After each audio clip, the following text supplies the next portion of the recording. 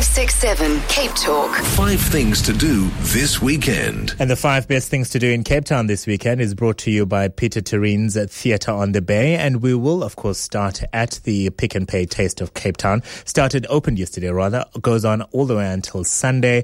A wonderful array of restaurants and chefs for you to enjoy their sampling. And, of course, incredible exhibition of incredible, beautiful, delicious niche food products that you can enjoy. And joining me on the line is the director of the festival, Justine Drake. Another year, another celebration of food. A very good afternoon. How are you? I am looking forward to saying goodbye at 3 o'clock and making my way to the Greenpoint Cricket Club to enjoy all that food. Good for you. Now, we've interviewed some of the chefs, of course, that the listeners can enjoy at the Taste of Cape Town this year. Some of them will be sampling or giving their samples of food at the pop-up sort of part of the festival.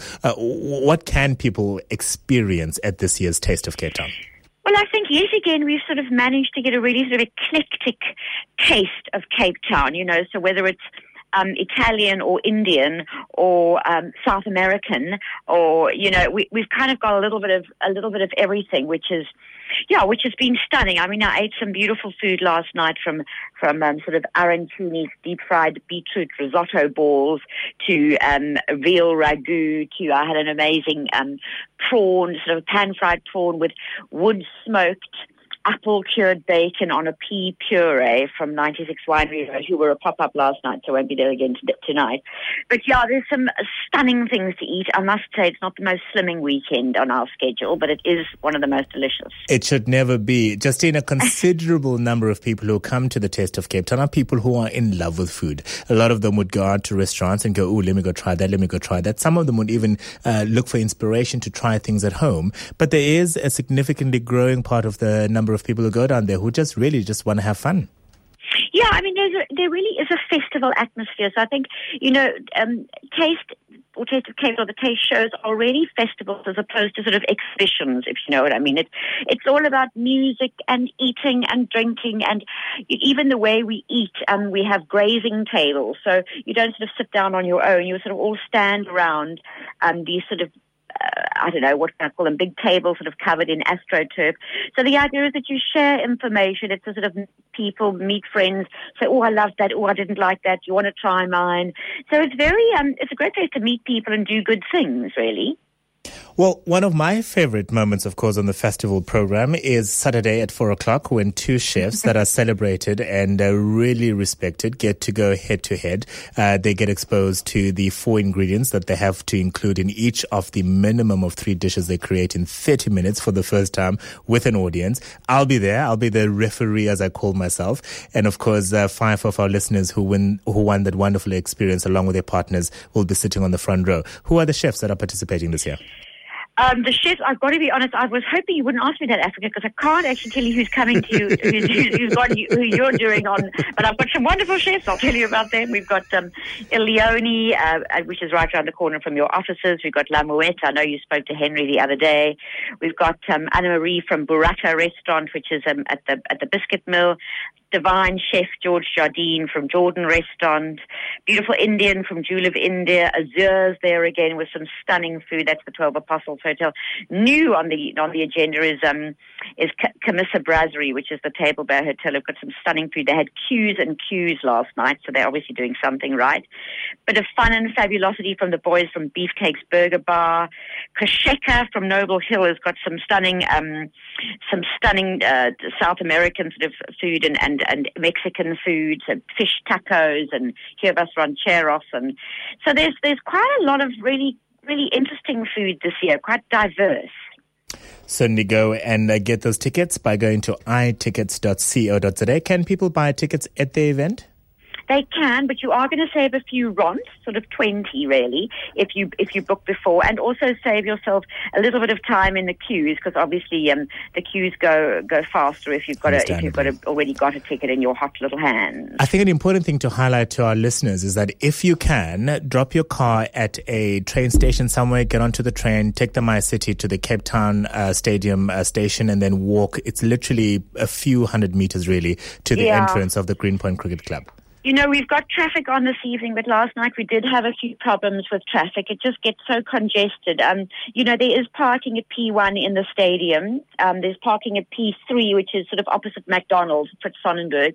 There's loads of parking opposite the gym of Helen Suzman. So as you say, or you catch a MyCity or a taxi. And in fact, we've got a great deal with Uber.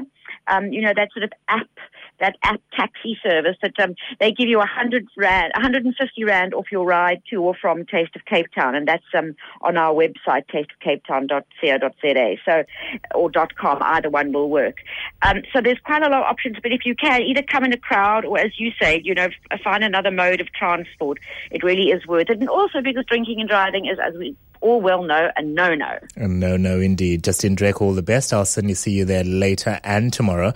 I'll be at the Interactive Theatre at 4 o'clock tomorrow afternoon. If you are at the festival, do come and say hello. And more importantly, watch the two chefs as they go head-to-head, having to create a minimum of 3 dishes, including, they all have to include the 4 ingredients that they'd be exposed to. I'm certainly looking forward to that. itickets.com is a place where you can go buy your tickets.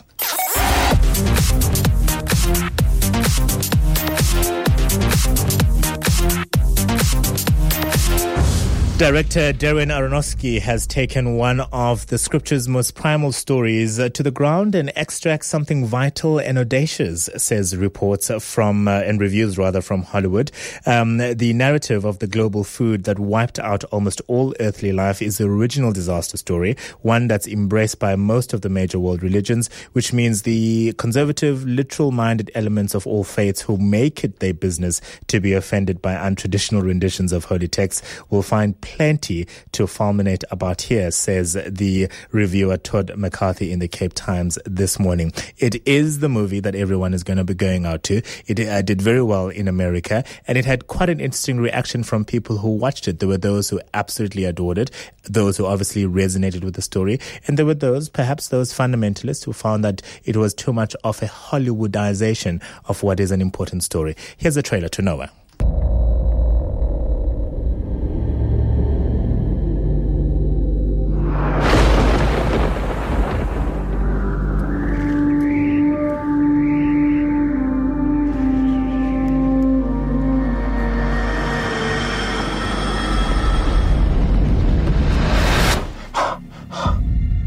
No. What did he say? He's going to destroy the world. Can it not be averted? Man corrupted his world and filled it with violence. So we must be destroyed. A great flood is coming. We build a vessel to hold the innocent. Mama! What's them? What do you want? Did you really think you could protect yourself from me in that? It's not protection from you. I have men at my back, and you stand alone and defy me? I'm not alone. When they come, they will be desperate and there will be many.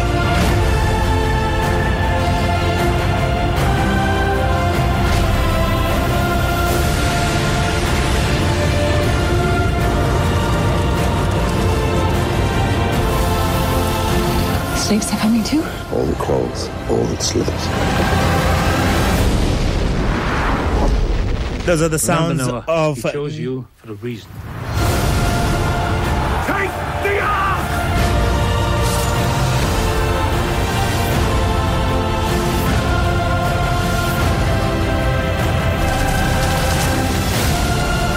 Choice was in your hands, Noah.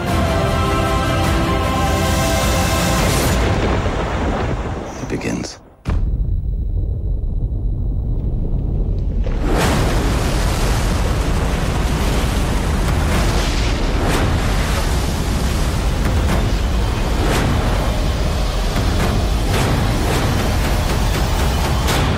How dare I interrupt Anthony Hopkins there, of course. Noah, directed by Darren Aronofsky, starring Russell Crowe, Jennifer Connelly, and of course Anthony Hopkins doing an important part in that film. Go and watch it and tell us what you think about it.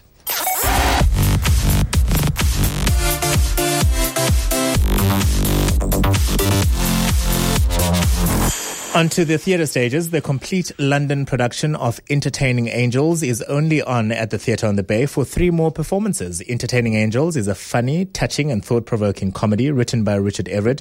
This beautifully written play tells the story of a clergy wife, Grace, who has spent her lifetime on best behaviour. Now, following the death of her husband, she's enjoying the newfound freedom of being able to do anything and say exactly as she pleases. Book now for Entertaining Angels on at the Theatre on the Bay only until tomorrow. 3 performances left. You can go to the Theatre on the Bay's website. The other side of the mountain, I would suggest to you then go to Kalk Bay Theatre. I had the wonderful pleasure of watching Warm Skulk at Kalk Bay Theatre, and it truly, truly was amazing theatre in the sense that it really just plays to the elements of storytelling. You felt that you were sitting at the feet of David Muller, and he was taking some of his favourite stories from the South African best-known writer, magnificently interpreted, of course, by Oom Skalk from the heart. It's an incredible experience. It's a lovely night out. He's performing only until Sunday. You can go to KBT or kalkbaytheatre.co.za for more details. David Muller sounds and seems like the kind of guy who has gone to just about every dorpie in South Africa, telling, of course, those stories of him and Charles Bosman. And he just tells 5 of his favorite ones, and he invites you to tell him which other stories you'd like him to tell. Really, really good storytelling theatre at the Kalk Bay Theatre. 3 more shows left. It's on until Sunday. Tonight and tomorrow, 8 o'clock performances, and then Sunday, 6 p.m.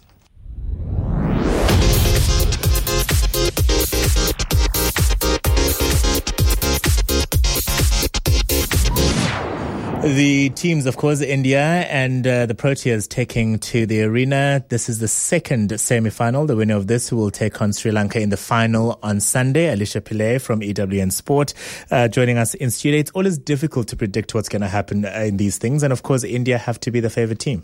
Most definitely. And I think the C word is probably going to be thrown around today as well before the Proteas game. I'll tell you this much. I'm very happy that they're in the semi-finals, and if they were to leave at the semi-final stage, it's a lot better than certainly I expected them to do in this tournament. Well, I think given that they've gotten so far now and the lack of trophies in the cabinet, I think they're going to want to go all the way. And I think it's going to be quite a big one for the boys today. So let's see what happens. I hear that there's 60% chance of rain.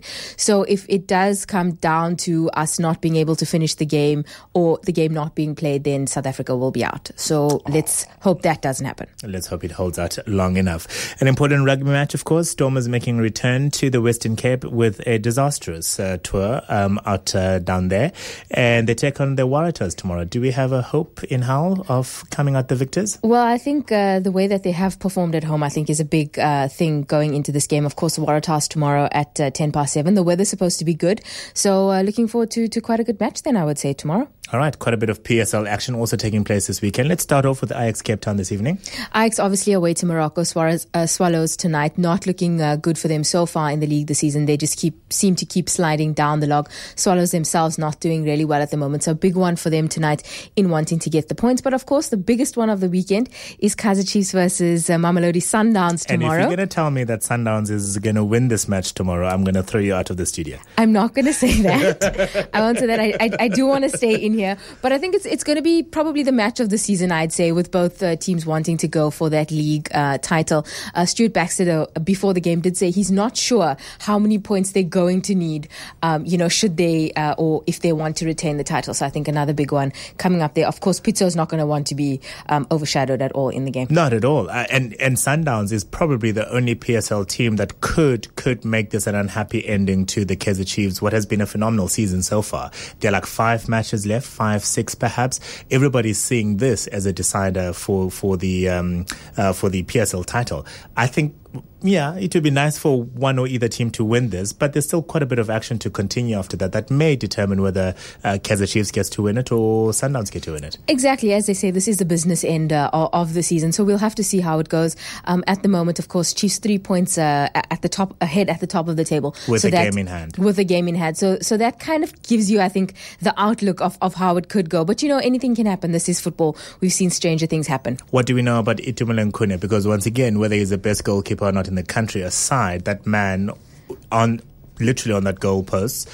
For some reason, he brings something with that. I think he's just that character. You know, we've seen it on the international front. We've seen it on the local front. He just seems to inspire the players. And that's, I think, something big that they're going to need. As far as I know, he's still being monitored ahead of that game. But I think someone else who's done really well, and I think not getting the credit at all, is the Ajax goalkeeper, Ansi Yakula, who's just been immense so far this season. And instead of the team maybe losing, 5-6-0, they end up maybe, keeping goals out, etc. So I think between Kune and him, it's going to be interesting this season. Alicia Pillay, EWN Sport. It's going to be an interesting weekend. Thank you very much.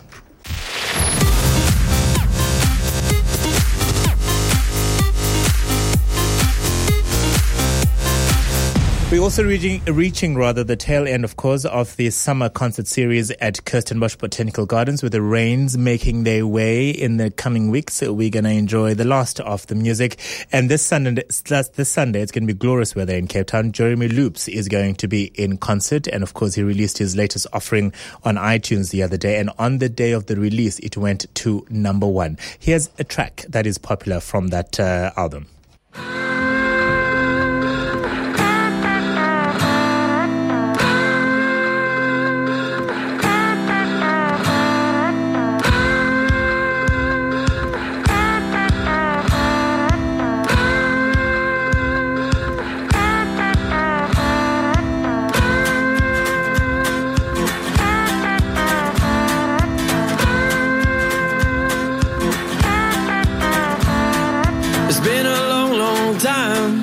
Since I've seen your face, but I never did you wrong.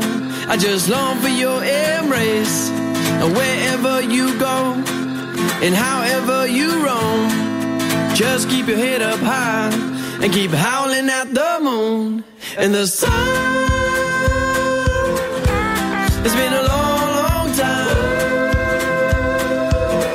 since I've seen your face. Take that loaded gun away, away, away, away.